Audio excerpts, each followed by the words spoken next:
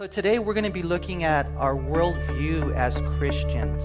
And just to kind of give you a little idea of where it kind of all started, I got this book by Ravi Zacharias. It's called Jesus Among Secular Gods.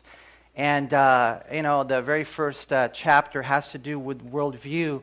And so it's a great book. It's kind of a workbook that you go through. And it coincides with videos that you watch. And so I'm going to be doing this with my family. If you're interested in this, let me know. I'll give you guys the book. And, not for free. We'll show you how to get it. And then I'll show you where the videos are. You can actually watch them online. And it's a great thing to do. I think especially for if your children are in high school or young adults, it's really good for anyone because you need to equip them with the reasons for the faith. And so anyways, the worldview we're going to see today is so important regarding our origin, our morality, our meaning, and our destiny. And I think a lot of the problems that we have today in the world is because we have forgotten where we've come from. We don't know who we are. And it's a message I think that everyone can resonate with. Even in the Disney movies, for example, the problem was Simba, remember? Hakuna Matata. Have you guys seen The Lion King? Okay, I know it's been a while. But, eventually the time came where he was just living his life, Hakuna Matata. He was just living it up. Until one day his father appeared to him, Simba, Mufasa, right? Mufasa. And he said, you're more than you've become. And you fast forward all the way to Moana. Have you guys seen Moana, the movie Moana? Okay, so this is an assignment for you. Watch the movie, okay? How many of you have seen it? If you can, raise your hand. Okay. So it's a wonderful movie. It really is. I watch it a lot. And I always fast forward to this one part where she is ready to give up. She's just ready to give up. And what happens, though, is her grandma speaks to her and just kind of wants her to think. Think about it, sweetheart. Who are you? Who are you? And then what she does is she begins thinking it through. And she says, I am, what does she say? I'm a girl who loves her island. I'm a girl who loves the sea, and it calls me. I'm the daughter of the village chief. We are descendants of voyagers, and they call me. And what happens in life, and to me, I know it's just a movie and you're thinking, Manny, you're weird, but I'm sorry. We take these things to life. The problem a lot of times with us wanting to live it up or just wanting to give up is we forget who we are. We forget where we came from. We forget that we are made by God in His image for His purposes to be with Him forever. We forget those things. We lose sight of our worldview. And as a result, we end up being either like Simba, who wants to live it up, or Moana, who at one point wanted to give up until she was reminded. We need to be reminded, really, of these things as far as who we are. And all this really is rooted in what we call a worldview. Our worldview are the lenses through which we see the world. We have a couple of images here to kind of give you an example. They're the glasses, through which we see things. When we wear glasses, we're not necessarily thinking about them per se, but they change the way we see the world, and therefore they change the way we live in the world. And so, the bottom line is everyone is looking through lenses. All classes are wearing glasses. Everyone has a worldview. The only question is, what worldview do you hold to? And so what I thought is I want to give them something to take home. I want to give you guys something to think about and to pray over and to really ask yourself, not only do I believe these things, but do I remember these things? Are they rooted in my heart? Is it really the way that I look through the lenses of life? And so, it's so important for us. I think we can say it this way. We're all four eyes. You guys remember that terrible thing they used to call people who wear glasses? Four eyes. But in this case, when I think of the lenses, when I think of the worldview, when I think of four eyes, I think of 4 points that make up our worldview. And this determines how you live your life. Origin, morality, meaning, and destiny. And so let's talk about these things today, and as we do, we need to ask ourselves, not only do I believe this as a Christian, but am I aware of these things as I live life as a Christian? I mean, you can go out, some of you here, how many of you here wear glasses or contact lenses? If you would raise your hand. So, oh man, we're blind. But imagine what it would be like if you guys, I'm 20 over 200, my eyes are terrible. Imagine what it would be like if I went out in the day without my contacts or without my glasses. See, that's what happens when we forget our worldview. And that's why we need to be reminded of these things. And so in our handout right here, you see, first of all, Roman numeral number 1, the word is origin. And that is the point or place where something begins. And so we need to think about the origin of the universe, which is letter A, and the origin of humanity, or the origin of you. The origin of the universe. The non-believing world says it's all an accident.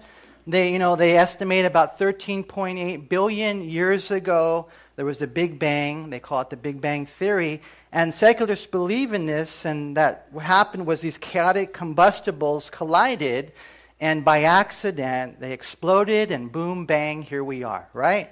Of course, if you're here and you believe in the Big Bang Theory, you're free to believe that. God has even given you the freedom to believe that. But I think that really it's foolish to believe that all this beauty and love and life that we have is an accident. No, as Christians, we believe our worldview is that the cosmos were created by God, right? And so we read that here in Genesis chapter 1, in verse 1, so the very first verse of the Bible, shows you how important it is. In the beginning, God created the heavens and the earth.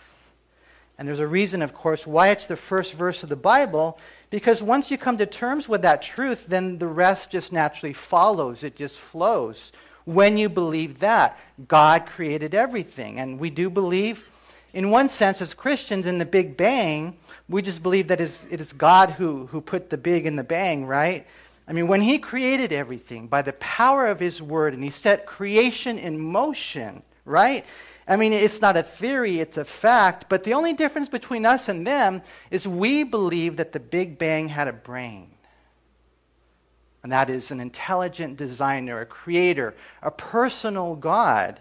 And what we find is not a theory, it's fact.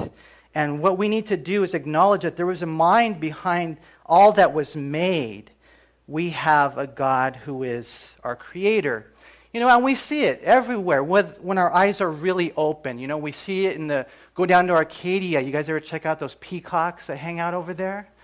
Or how many of you, any of you guys ever seen the saltwater fish and the beautiful colors of the saltwater fish? I mean, we see it in the way that a man can love his wife and bring forth a family. That whole process of procreation brings us really to the point of creation, how it's not by accident, it's all by design. And so, the way that you believe regarding the origin of the universe and the origin of you, the origin of humanity.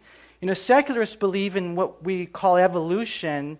And, they say, the non-believer says, about 6 million years ago, somewhere in Africa, man came on the scene. And, of course, that all started, millions of years before that. They believe basically first the goo, then the zoo, then you, right? That's what they believe, right? And the terrible thing about it is that this is what they're teaching our children in public schools. They're teaching as fact when really there's no scientific evidence for it. They base everything on a handful of discoveries. If evolution were true, there should be a plethora of fossil evidence, and there's not. There's such a lack of fossil evidence that scientists have come to another theory. They believe in what's called punctuated equilibrium. Because we believe in evolution, so to speak, within the species. Yes, we acknowledge that there are changes within the species, but not from species to species. There never was there a day, but they have to believe this in punctuated equilibrium, where a lizard, or whatever, gave birth to something beyond its species, or one day a cat, had a dog, that type of thing. That's how much they lack that evidence, right? And so when you study science today, this whole thing is crazy. I was reading some quotes by some famous scientists who actually believe that everything came from nothing. Because really, when you think about life, when you think about the origin of the cosmos and the origin of you have to have something that's eternal or something came from nothing. Now, we believe in an eternal God. They believe in eternal matter, or they believe that everything, at one time there was nothing, and then something came. And the reason why they have to come up with that theory is because of the second law of thermodynamics, the law of entropy that says the universe is winding down. Well, if it's winding down, then it would have ended infinitely a long time ago, right? And so what we find is that when you look at the evidence, there's never a time where something can come from nothing. Would you guys agree with that? I tried that with my aunt one time. I remember when I was living with my aunt, and I had some drugs in my drawers, and I guess she discovered it. It's okay for parents to be snooping around in your kid's room, just to let you know. But she's like, "Where'd those drugs come from?" I don't know. They just came there. I mean, this is weird. It's a miracle, And, of course, as a parent, you're not going to believe that something came from nothing. How foolish. But that's what our scientists believe. And what we find in the Bible is it's so true that professing to be wise, they became fools. Fools to believe that something came from nothing. Fools to believe that we're here by accident, by random chance. I've told you this before, that's like believing there's an explosion in a print shop and out comes a dictionary. Or there's an explosion in a junkyard and out comes a 747. It doesn't work that way. And so, as Christians, we believe that we're created by God in His image. Genesis chapter 1, verse 26. You look at the passage here, notice what it says. In Genesis 1:26, then God said, "Let us make man in our image, according to our likeness. Let them have dominion over the fish of the sea, over the birds of the air, and over the cattle, over all the earth, and over every creeping thing that creeps on the earth." And so, in verse 26 of Genesis 1, you have the Father, the Son, the Holy Spirit having a conversation. That's why we have the word us there. Let us make man in our image, right? And so we're not from the animals. As a matter of fact, when God made us, He gave us dominion over the animals. If you go to chapter 2, verse 7, we have more details on this. And here we see how personal it was. In Genesis chapter 2 and verse 7, it says, "And the Lord God formed man of the dust of the earth and breathed into his nostrils the breath of life, and man became a living being." And here we see how awesome just to know who you are, where you've come from. You're created in the image of God, in His likeness. The Father, Son, the Holy Spirit, and He took us, and you might think, well, the dust is not much, and it's true, but we're still handmade by God, and He Himself breathes into us the breath of life, into our nostrils. That's how we're made. We need to go back to this. We need to put these glasses on every day. We need to know our worldview, and not just say I believe it one day, but let it be something that you wear every day. I am made in the image of God. You are made in the image of God, handmade by God. He gave us the breath of life. We're not just natural, we're supernatural. We're not descendants of beasts. We're sons and daughters of God. And in your notes, it talks about the fact that we're rational and we have the ability to reason, and we're social, and that means that we have the ability to have an intimate and personal relationship with other people. It talks about the fact that we're moral, and that means that we have the ability to discover and do what's right. And it talks about the fact that we're spiritual. And that means that not only do we have the capacity to have a personal and intimate relationship with other people, we have the capacity to have that personal and intimate relationship with God. We were made by God for God. And we must never forget that. You see, knowing, number one, the origin, Roman number two, when it comes to our worldview, there's this word morality. Morality, what's right and what's wrong. These are principles concerning the distinction between right and wrong or good and bad behavior. Now, secularists believe in relativism. The belief that morals exist only in relation to culture, society, or historical context, and they believe that they're not absolute, that there are no absolute right and wrong. And basically what that is described in the book of Judges, chapter 17 and verse 6. It says, "In those days there was no king in Israel. Everyone did what was right in his own eyes." That's our world today. And you have to check your heart to make sure that that's not you. In those days, there was no king. Everyone did what was right in their own eyes. Today, in our hearts, who's king? Who's Lord? Who's boss? Who's master? You know, I hope it's not you or the politicians or the popular opinions of the world. You know, that's what we see in Judges, and it's not right.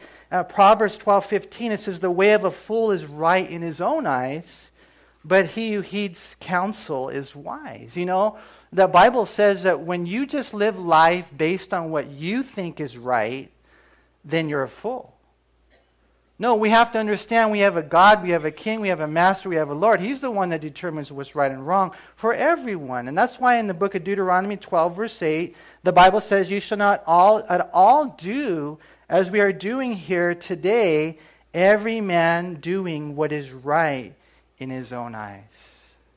See, and this is why we know it's not okay to be gay. You know, not because, Manny said it or you said it, but what's happening today in the society that we live in is they say it's okay because we've come now to a time, we've come now to a culture. It's relativism based on popular opinion.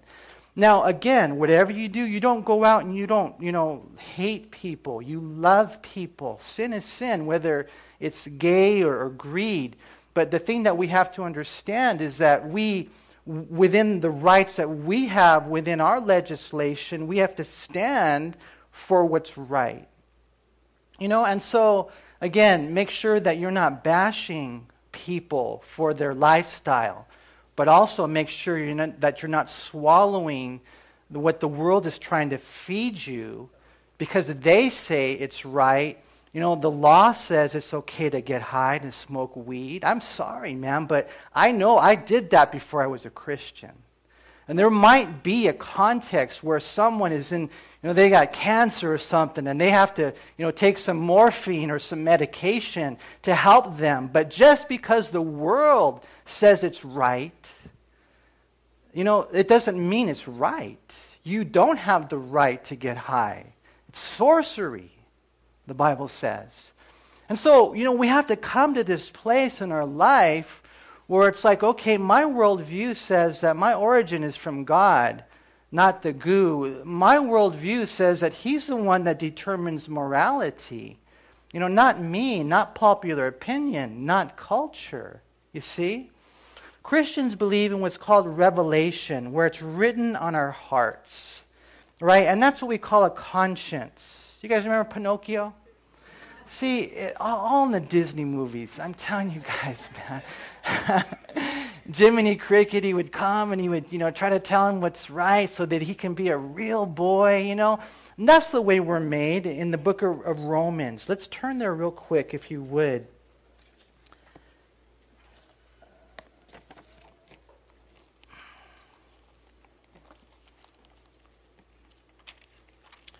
Romans chapter 2 in verse 15, it says, who show the work of the law written in their hearts, their conscience also bearing witness, and between themselves their thoughts, accusing or else excusing them. And so here you have a place where these are Gentiles. Paul is writing about a place where they haven't received the Word of God, but they have a law already written in their hearts that kind of has a little beeper that tells them when they're doing wrong, or even when they're doing right, accusing or excusing. It's all within the code. This is how we know what's right. And so whatever you do, listen to your conscience. Don't violate it. Don't sear it. Be sensitive to it. You know, it's kind of like, today in some of the modern cars, we have a couple that drive around, and you guys have, any of you guys have the cars that beep, beep, beep, beep, when you're getting close to the wall or something? You guys have any of those? No? I'm sorry. I got me a nice car, man. So when I'm backing out and it starts beeping when you get close to something. It even beeps when you're going to come close and hit something in the front, behind, the sides. It even beeps when you're getting out of line in the lane. That's kind of cool. I do it all the time. I fall asleep while I'm driving, but it's okay. It wakes me up. See, that's kind of what a conscience is. And so God is the one who gives us a conscience, but the main way that we know what's right is not the revelation on our heart as much as the revelation of God's Word, the Bible. And what we have in the Bible is what's right and wrong. There's a scripture in 2 Timothy chapter 2. If you guys want to turn there real quick.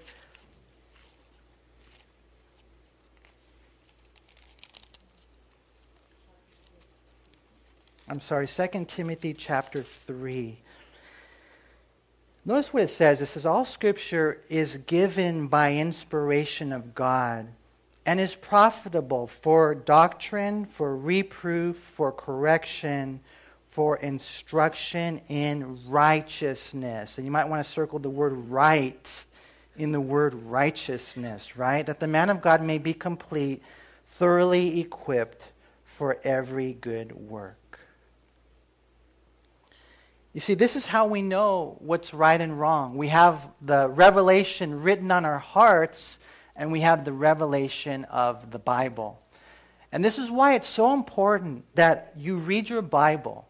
And not to sound legalistic, but I am just going to throw this out there at you guys. I want to encourage you to read your Bibles every day.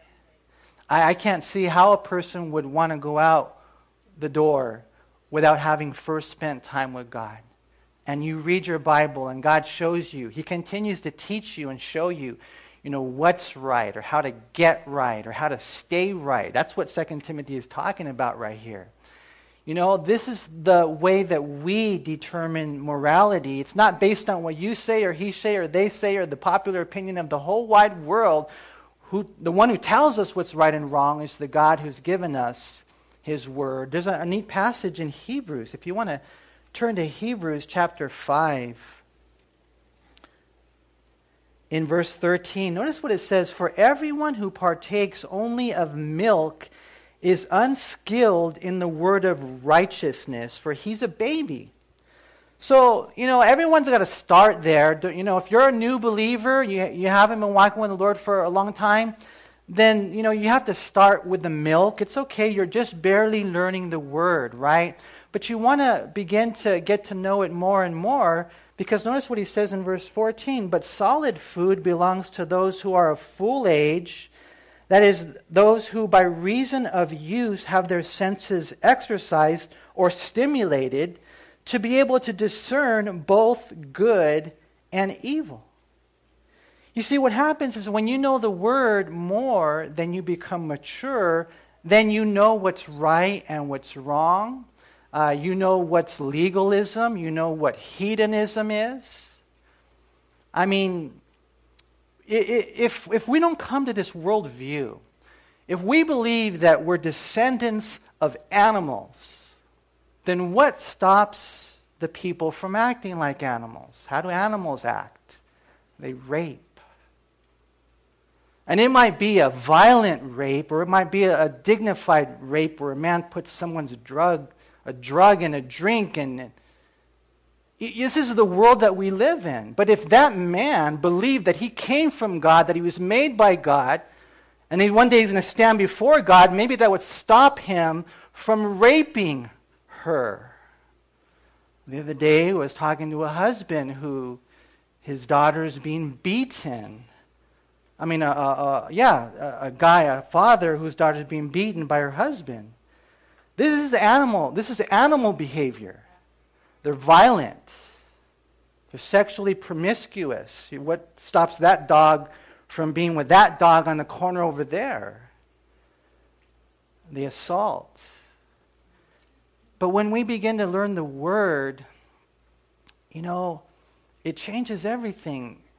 And I realize this is right and this is wrong. Isaiah chapter 5 verse 20, it says that they came to a time where they called evil good and good evil. That's where we're living today. That you're a Christian, you stand for righteousness. You believe in the Scriptures. Then eventually we've come now to a place where it's not just post-Christian, it's anti-Christian. And we're going to be persecuted unless there's some type of great awakening or revival in the nation that we live in. But if they threaten you to ostracize you or to imprison you or to hurt you or kill you, will you compromise? No, because we know I'm made by God, I'm made for God, and one day I'll stand before Him and give an account. See, in looking at this is how we know what's right. There's a beautiful passage in the book of Micah, and you guys might know this because I think it's on the bottom of the In-N-Out cup.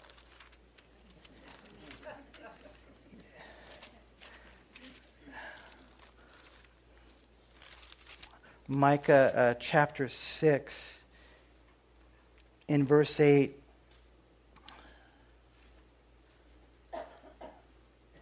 You guys know this passage, huh?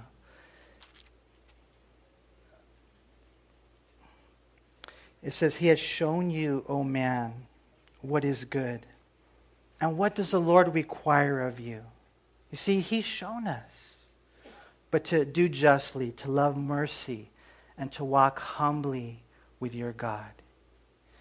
You see, for us as having a worldview, it has to do with origin. Never forget that. And it has to do with morality determined by God. Thirdly, it has to do with meaning or purpose.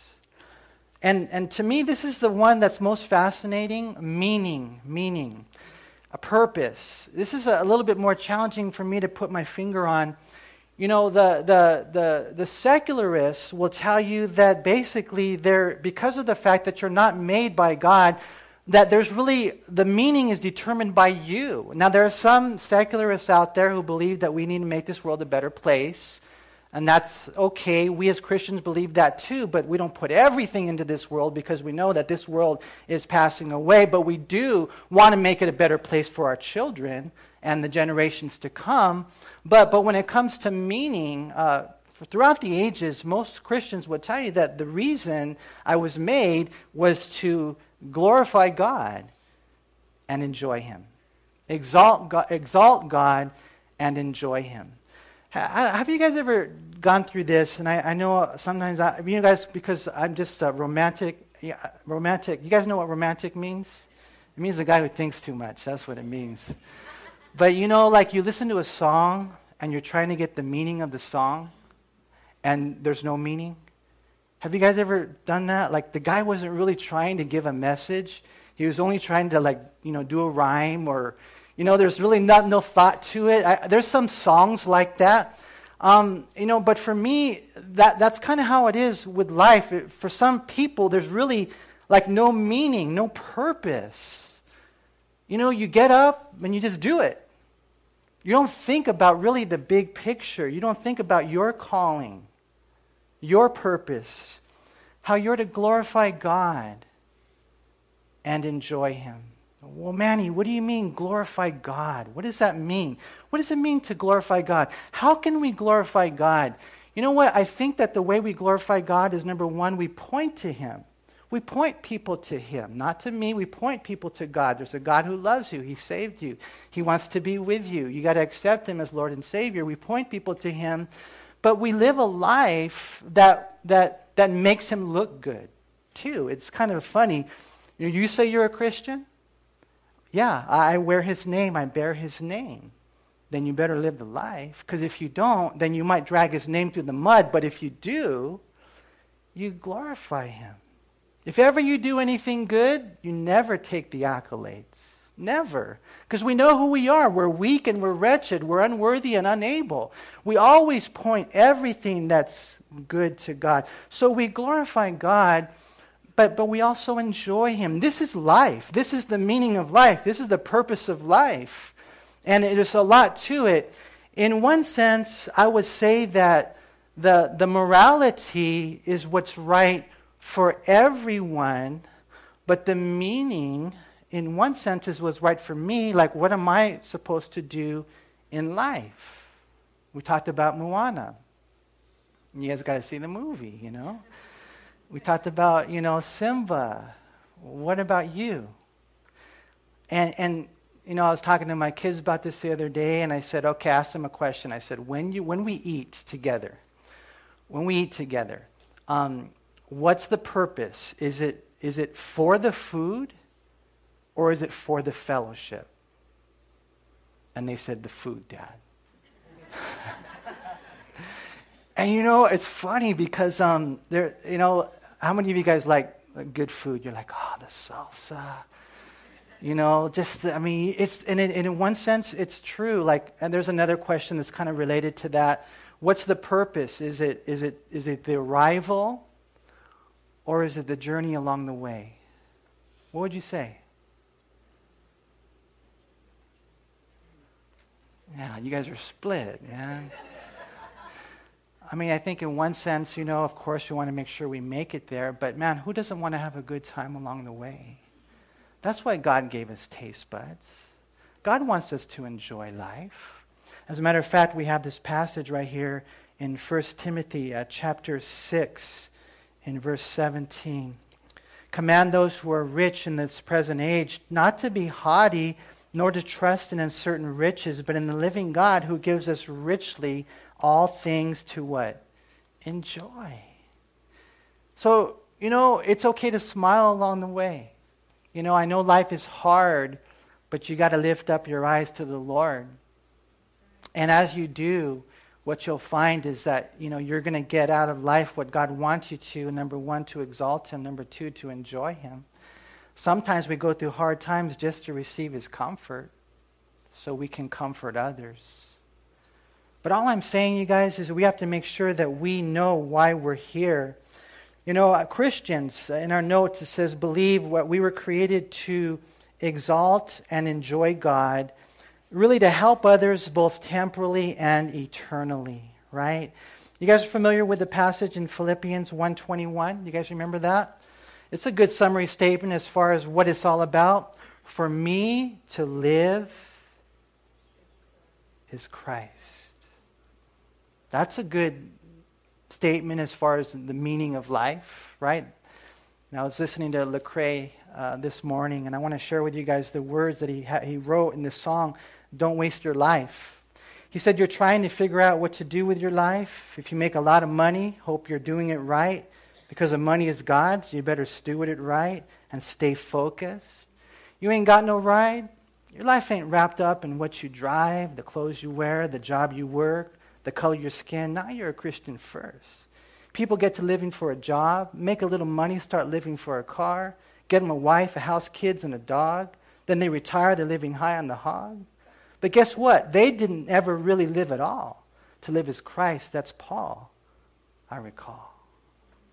If it's all about the materialism or the hedonism or to live it up, or there you are and you're ready to give up, listen, you got to look up and remember you were made by God for God. It's an amazing life. It's not a natural life. It's a supernatural life. And what ends up happening is we forget. And people, they're living life without that purpose, without that meaning. At the end, we have Roman numeral 4, and that is our destiny. Secularists believe they will cease to exist, right? And, maybe there are some who believe in, not secularists, but those who are different religions might believe in annihilationism, or they might believe in reincarnation. But the Bible says it's appointed unto man once to die, and then after this, the judgment. For us, we know at the end of the day, there's two options, right? Heaven or hell.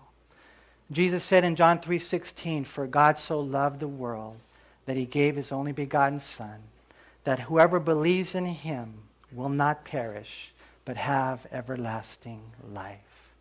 See, for me, that's what it's all about, man. As a philosopher at heart, I want to know, where I came from. I want to know where I'm going. I want to know what the meaning of life is, what the purpose of life is. And what we find at the end of the day is that these are our worldviews. And when life starts going south or sideways, or it gets discombobulated, when we're confused, when we're depressed, when we're empty and without void, then what has happened is we have forgotten who we are. We have forgotten where we came from and where we're going. As Christians, you guys know that, I'm going to heaven and that's cool, but that's not it. You're going to stand before God and you're going to give an account on your faithfulness to the gifts and the talents and the opportunities and the life that he's given you. Were you faithful with the things that he's entrusted to your care? We're not going to stand before him at the white throne judgment. We're going to stand before him at the bema seat judgment. And God is going to judge the motives and the works that we have lived out on life, on planet Earth. And then based on that, we believe that we will receive our eternal rewards. Do you guys ever think about that day? It's coming. We don't know when. For some, it might be soon. Who knows? No one has tomorrow guaranteed. So what we have to do is live life in light of these things, right? And so, you guys, I pray that you would always have those lenses on, that you would be four-eyed Christians, Know your origin, know morality, know your meaning, and then know your destiny. And as you do, I think God's going to do a great work.